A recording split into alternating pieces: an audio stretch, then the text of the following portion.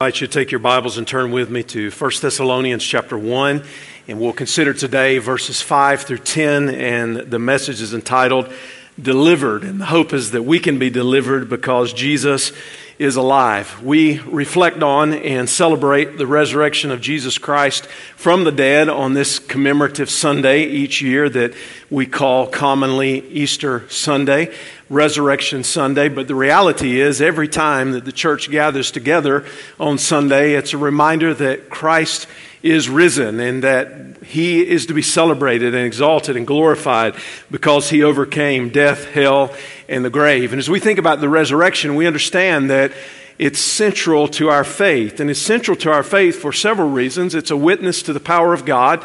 We, when we believe in the resurrection, are stating that we believe there is a supernatural God who can do things that only he can do. This does not come from man. The resurrection is a witness of Jesus, that his identity was authenticated as the Son of God, as God in the flesh, and as the long-awaited Messiah. And the resurrection is a promise of our own resurrection, because we know that it is appointed unto man once to die, and after that the judgment.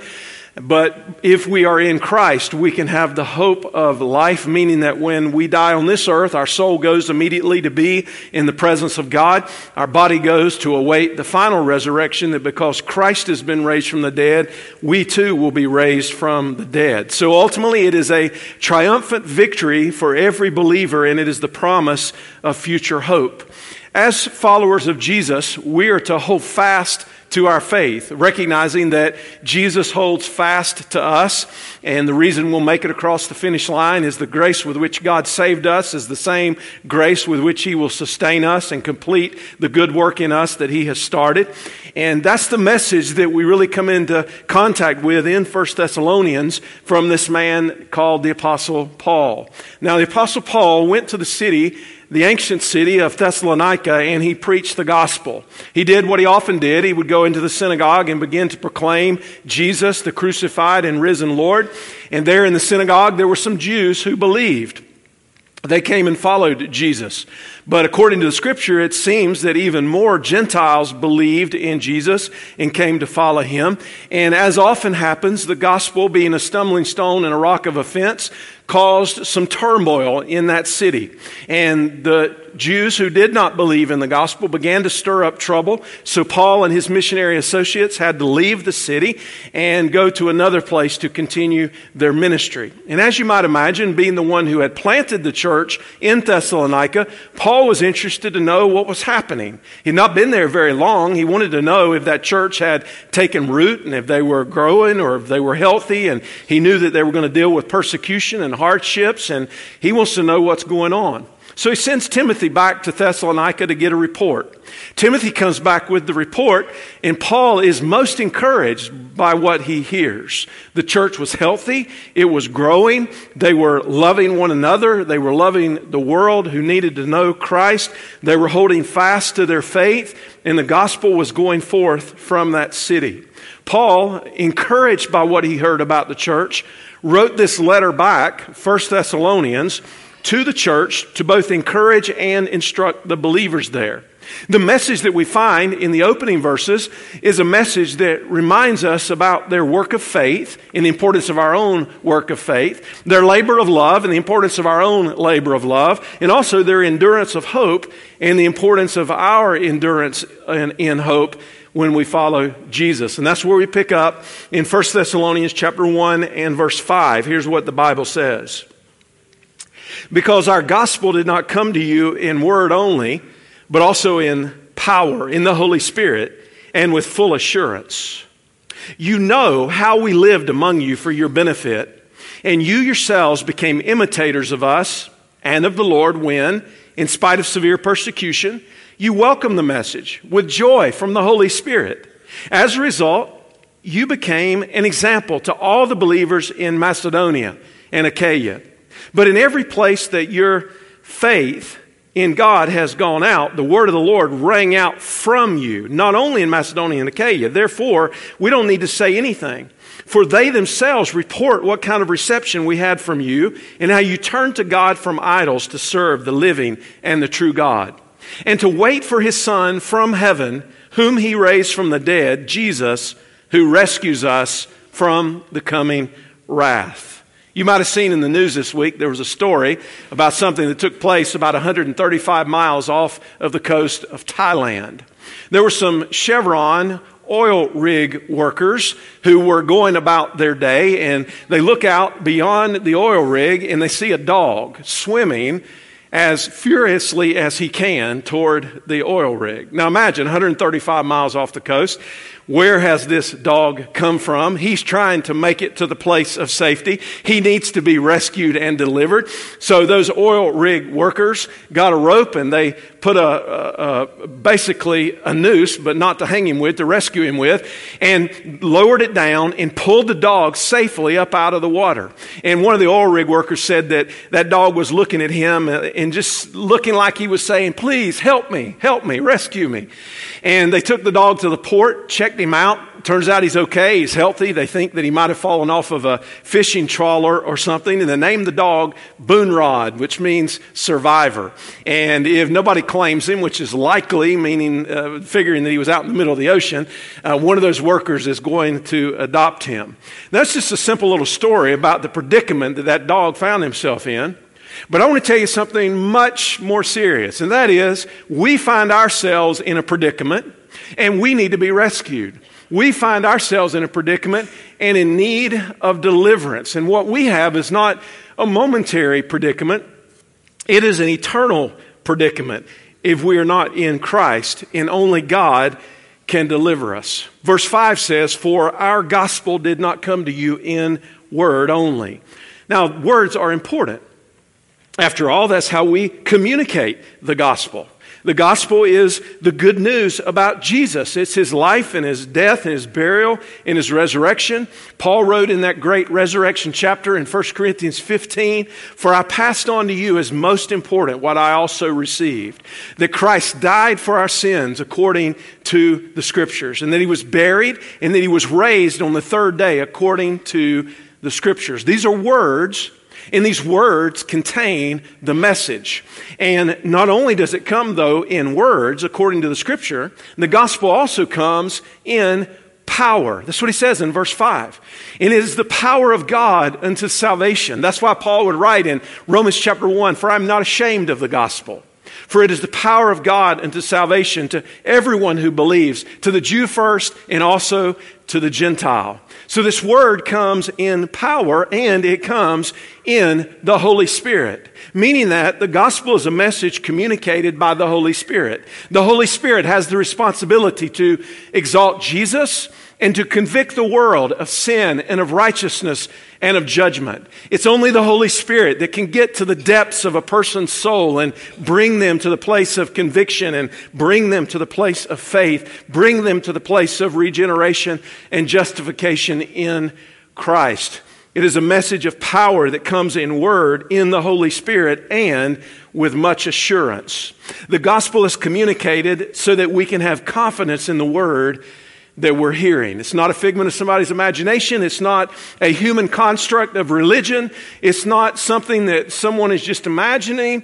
This is something that is rooted in the assurance of truth. And the missionaries that went to Thessalonica were a good example to the people there. They drew them in so that they could hear about the gospel. But the people, when they heard the gospel, considered it, they welcomed it, they believed it, it rang out from them, and it ended up going to every place. So we got to ask ourselves the question, what was it that happened there in that place when the good news was proclaimed so that they would be transformed like they were and so that they could be useful to God? Or to put the question in a more direct way, what has to happen in your life and in my life so that we can welcome the message of Jesus and then share it with others?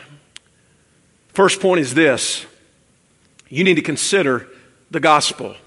You need to consider the gospel. Verse 6 says, "You welcome the message with joy from the Holy Spirit." Now, let's be clear about what this message is. The message refers to the message about Jesus. It is the message of the gospel. The word gospel simply means good news. It's a word that appears some 70 times in the New Testament, and there are several aspects of the gospel that give us further insight into what's being communicated. The gospel is from God, Paul writes in Romans chapter 1 and verse 1. So it is something that has come from God. It originated with God. God is the first mover. God is the one who cares. He's the one who has acted on behalf of his creation. So the gospel is of divine origin and not human origin. And because it comes from God, then it is God's right to offer it as a gift and to bring people to saving faith. The gospel is true, according to Colossians 1 and verse 5, where it says the word of truth, the gospel. Now remember, something is true corresponds with what is right. God embodies righteousness, so he defines what is right and true. And because his character is trustworthy, what he communicates to us can be believed.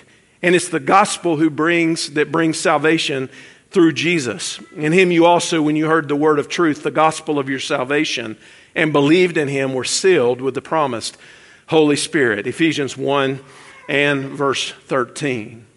Now in our offertory prayer this morning, Brother Rob mentioned John 3:16. John 3:16 is arguably the most well-known verse in all the world. It appears in some unlikely places as well as some likely places, like here this morning. You see it at sporting events when the guy's holding up the sign in the end zone where the camera can hit it, and it's John 3:16. It appears on cups and plates sometimes in secular restaurants or restaurants that have some type of spiritual background to them. And it even showed up in Keith Urban's country song, John Cougar, John Deere, and John 3:16. So you find John 3:16 nearly everywhere. In 2009, when Tim Tebow was still playing college football, he wrote on his eye black John 3:16 on a game that was nationally televised. They say that 94 million people Googled John 3:16 the day that he did that. And you might be familiar with John 3:16. It might be like an old story to you. It's as familiar to you as your own name. But the question is, have you truly considered what it means for God? What did God do? God created this world in holiness. All that he made was good. He gave his creation the opportunity and the responsibility to exercise free will. They misused it and disobeyed God, so God had to act on our behalf. He chose to act out of his grace toward us. Without that, there would have been no way of deliverance. So what did he do? God so loved the world. The world's people like us. The message of the gospel is that God loves you. The message of the gospel is that he's done something for you out of his superabundant and overflowing love that only God can do. To undeserving sinners, while we were yet sinners, Christ died for us. And the very idea that God loved the world in this way is a reminder that God wants people to be saved. God wants people to come into his everlasting family. And what he did was he gave his one and only Son to do what nobody else could do. You understand what Christ has done. We're not here today for some meager recognition of something that happened long ago. We are coming here in worship of the King. And when we really reflect on what God has done in his Son, it is a profoundly transforming experience when we come to him and we consider what he has done. Because it was Jesus who left the glory of heaven and he entered into this mess of the world that we live in. He got involved amongst us in all of the darkness and the brokenness and the loss and the disappointment and the pain. And he was tempted at every point as we are, yet he was without sin. And Jesus willingly laid down his life for us, and he went to a cross that he did not deserve. And he took the wrath of God upon himself so that we could be reconciled to God. You understand that every sin that we have ever committed and every sin that we ever will commit was laid on Jesus. Because God loved the world. And he was buried in a barred tomb. And on the third day, he was gloriously raised from the dead. He ascended back into heaven some days later to the right hand of God the Father. And today, right now, in this moment, he is interceding on your behalf. He is praying for you, and he is awaiting his return. And he did this so that everyone who believes in him will not perish, but have everlasting life. God provided salvation in Jesus. It's not automatic. It's a gift. A gift has to be received. A gift has to be taken as one's own. And that leads me to the second point. You need to believe the gospel and turn to God. You need to believe the gospel and turn to God. Look again in verse 8 and verse 9. It says that the message of the Lord rang out, not only where they were, but in every place that their faith in God had gone out. And they had received a good report, but here was the most important part of this report. How they turned to God from idols to serve the living and the true God. So Paul mentions the reception that he had when he went to Thessalonica. He talks about the way the gospel was received in their midst. And he recognizes the problem. And the problem was this, don't miss it. The people were focusing on all the wrong things. They were headed in the wrong direction. And I don't know a lot, but I know this. If you're going in the wrong direction, you'll end up in the wrong destination. If you want to end up in the right destination, you got to be headed in the right direction.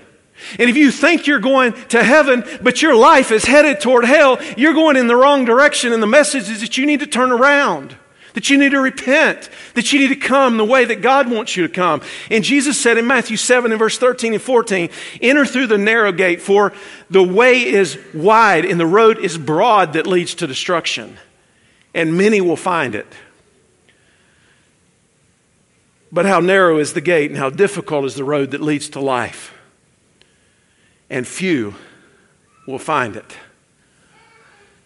A couple of years ago, a man by the name of Eob Faniel was running in the Venice Marathon.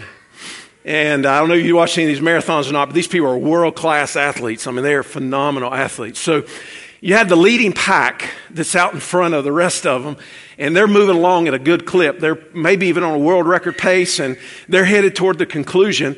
And somewhere along the course, about 16 miles in, the motorcycle guide that was in front of them took a wrong turn. Imagine this. They've been training. They were ready. They got to the place where they were well into the marathon, and the motorcycle takes a wrong turn. Well, you know what most of the leading pack did? They followed him. But Faniel stayed on the right path. He just kept running. He kept going in the direction he was supposed to go in. But you know what happened to the rest of them? They got off track by several hundred meters and had to double back and come back. And as a result, they lost the race. Now, you know what's really good about that? They had an opportunity to run again. Oh, they did. It was a bad race that day. Only one won it, but they had the opportunity to run again. But you know what happens for us in this life? We got one life to live. We've got one opportunity to spend. We have one time to follow God or to go in the wrong direction, and we don't get any do-overs. When our life on this earth is over and we step out into eternity, we're going to be at the destination that we have chosen. Either remaining in our sins, separated from God, or in heaven with God forever. They turned from idols. What's an idol? An idol is anything that distracts you from worship of the one true living God. Idolatry was a major problem in the Bible. The first and the second of the Ten Commandments are directed toward idolatry of every form, and that is because God demands allegiance. And I doubt in this Western 21st century context today that anybody rolled into the parking lot this morning with an idol on their dash. I doubt that when you go home and you look at the centerpiece of your living room or your den that you've got idols set up there that you go home and worship. But the idols that we are tempted toward are much more insidious, because sometimes they can even be things that look like they're good things and they might not be inherently sinful, but when they take our allegiance away from God, then they become idols for us. So what we don't do by faith, we are in effect depending on something or someone else other than our Creator, and that is a risky proposition. It could be the idol of self. It could be other people. It could be power that the world clamors after. It could be position or some type of authority. It could be some type of possession that we're holding on to. It could be the pleasures of this life. And they all cause us not to believe the gospel and turn to God, but to go in the wrong direction. But note what they did in Thessalonica, and this is what we must do. They turned from idols to serve the living and the true God. They turned to God alone, and they trusted in Jesus to deliver them from their sins. I love this word turned. It occurs numerous times in the Bible, particularly in the book of Acts, often to denote what it means to turn away from the world and to turn toward God. Paul described God's commission of him as opening the Gentiles' eyes so that they may turn from darkness to light and from the dominion of Satan to God, so that they may receive forgiveness of sins. Acts chapter 26 and verse 18. Paul also summarized his own preaching as telling people in Acts chapter 26 and verse 20 that they should repent and turn to God. And you know that's the same message of the gospel preacher today? Did you know that's the same message that must be held up front and center in all that the church does? As we proclaim Jesus, we are calling to people and telling them that they must turn from whatever it is that they're following to come and to serve and follow the living God. That they must turn from their own sin and embrace the Savior. They must turn from hell and embrace heaven. You see how incredibly important it is that we not only consider the gospel, but that we believe the gospel and that we turn to God. And when they did that, God delivered them from their sins, as He will deliver us from our sins. But in order for Jesus to deliver us from God's wrath to come, we have to understand that judgment is coming, that God is holy, and we have to understand what God has done for us in Christ. And embrace Him, receive Him, follow Him, and repentance and faith. Now that leads me to my third and final point. You need to hope in the gospel. Scripture says here in verse 10 that they turned to wait for His Son from heaven, whom He raised from the dead. Now before the incarnation of Jesus, when He first entered into this world as a man, there was, between the Old Testament and the New Testament, about 400 years of a period that's called the period of silence. Now, obviously, God was still at work. God was still moving and blessing His people. He was still working toward His plan of redemption being revealed in the world. But as you might imagine, there were a lot of people that started to lose hope. They started to forget what God had done. They wondered, is there really going to be a day of redemption for the nation? Is there really going to be a promised Messiah, as the Bible has told us that there will be? And there was this man named Simeon who was righteous and devout.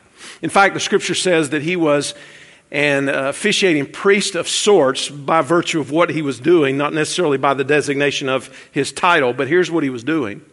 He was awaiting the consolation of Israel, and the Holy Spirit was upon him. The Holy Spirit had revealed to Simeon that he would not die before he had seen the Lord's Christ. So moved by the Holy Spirit, he went into the temple courts, and Joseph and Mary brought Jesus to be consecrated, as they were to do under the law. And Simeon took Jesus into his arms and praised God. And here's what he said, Luke chapter 2 and verse 29 and following. Sovereign Lord, as you have promised, you now dismiss your servant in peace. For my eyes have seen your salvation, which you have prepared in the sight of all people, a light for revelation to the Gentiles and for glory to your people Israel. Here's what Paul wrote in Titus 2 and verse 11 and following. For the grace of God has appeared, bringing salvation for all people, instructing us to deny godlessness and worldly lust, and to live in a sensible, righteous, and godly way in the present age, while we wait for the blessed hope, the appearing of the glory of our great God and Savior, Jesus Christ. Now watch this. Simeon was awaiting the first coming of Jesus. We await the second coming of Jesus. Simeon prepared himself and continued to serve God as he awaited that first coming of Jesus. And now we prepare ourselves to serve God as we await the second coming of Jesus. And the way that we are to do that is by denying godlessness and worldly lust and to say yes to godly living. And you understand that the first appearing of Jesus Christ was in grace, bringing salvation, but His second appearing will be in great glory, completing the good work that He has started in us, but also bringing judgment upon those who have not believed. God has entrusted all judgment to the Son, and Jesus will judge in righteousness. So if your hope is in Christ and Christ alone, you will live with a sense of eager anticipation. And you will wait, as the Bible indicates, with confident expectation and with hope. And when we hope in Jesus, it is a blessed hope. When we wait and hope in Jesus, it is a visible hope. It is the appearing of the great God and Savior, Jesus Christ. And from the time Jesus came to this earth, people wanted to see Him. You remember Philip said to Nathanael, "Come and see." Zacchaeus climbed up in the tree so that he could see Jesus. John said, "It does not yet appear what we shall be, but we know that when He appears, we shall be like Him, for we shall see Him like He is." That's what we're waiting for. We're not just here on Sunday morning to do our religious exercise. We're not just here when it's convenient. We're not just here when it fits into some type of blessing that we're seeking or some type of crisis that we're trying to avert. We are here worshiping the risen Lord, and we are proclaiming that there is a Christ, a Jesus who came to this world and gave His life for us, and that He's worthy of our very best, to the point that we would hope in the gospel, and it is a glorious hope. Consider the gospel. That's what some of you need to do. Oh, you've been to Easter Sunday church before. This is nothing new to you. Most of you, this is something you've heard over and over again. But if you're not a Christian, I am pleading with you that you would consider what is being said. And that not only would you consider it, but that you would believe and turn to God. And that we as the people of God would hope in Him. And when we do, this is what happens. Jesus rescues us from the coming wrath. That's what the Scripture says here. Now, I think the Scripture may be referring to the wrath of the Great Tribulation, because that's certainly an issue that Paul's going to deal with a little bit later on in Thessalonians, but it most certainly refers to the wrath of God that is to come upon unbelieving sinners. In the finished work of Jesus, God both manifests His gracious love toward us, and at the same time, He clearly demonstrates His commitment to righteousness and to justice. That justice is served by the work of Jesus, who has satisfied the demands of God's righteousness.